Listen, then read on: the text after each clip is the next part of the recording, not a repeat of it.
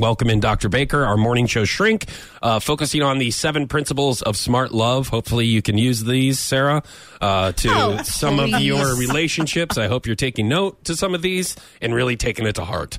Thank you, Okay. just recently divorcee, okay? So don't even. Okay. Yeah. See, this is going to help me, too. Now I'm reflecting. You need to take Reflecting, notes. yes. Okay, so the final principle of smart love. Is have a bottom line. Okay. All right, so this means that, something that's really important to you, it's better to find out about that right up front, early, before you kind of have this physical attraction to someone.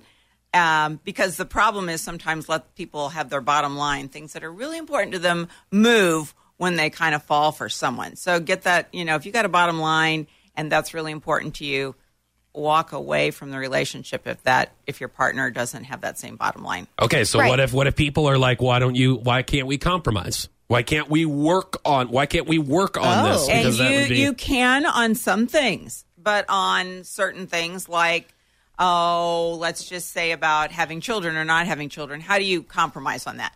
Either you do or you don't. Yeah, that's a great point. Right. Or religion. Right. It's like you're not going to be able to compromise about religion either. So you call it a bottom line. You might if both of you decide that, like, okay, one of you is Baptist and the other one is Methodist, and so you decide you're going to go to a, Presbyterian church or something. But okay. what you have difficulty compromising on is one of you is Muslim, the other's Jewish, and so what are you going to do about that? Right. And then you have Yeah. kids, and it's like, how do you raise them? Yeah, right. And the more important thing is, how seriously do you take that? Because you could have two people with the same label, so to speak, and one of them's like, I want to be there every Sunday, and the other one's like, what's wrong with Christmas and Easter?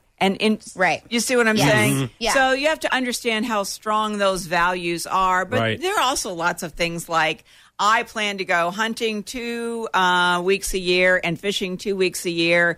And the other one's like, hey, my dad was never home. I can't tolerate that. Okay, I don't want you yeah. I don't, leaving for the I don't want weekend. you doing that. Yeah. So you call it a bottom line. I call it a deal breaker. Deal breaker. Which is, for me, playing video games.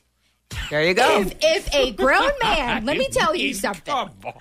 If I walk into a grown What man's if he house, gets a bunch of stuff done and that's what he likes to do when he's just chilling? but let's face it, he probably doesn't. Yeah, what if 'Cause he he's trying does? to kill the bad guys. Well, he's doing it in life, and then he's doing it there too. He's Okay. trying to accomplish something. I Doesn't don't mean- see anything wrong with that. If that's her bottom line, though, you can Don't imagine. try to change my bottom line.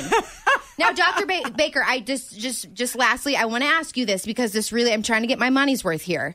Your money's worth. Since when were you paying Dr. Baker? Hey, that's neither here nor Is there. there something I don't know about? Have you here? seen any of this money? No.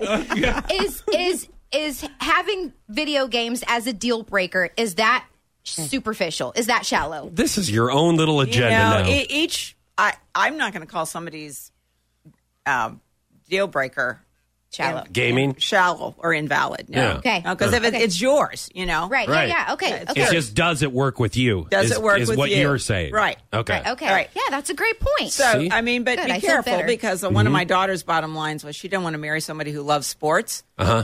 like football and baseball and all Yeah. of that. So then she got married to a South African who likes cricket and rugby. See, here's what's great about the 7 principles of smart love for me personally. Yes. I don't have to worry about them anymore because I'm divorced.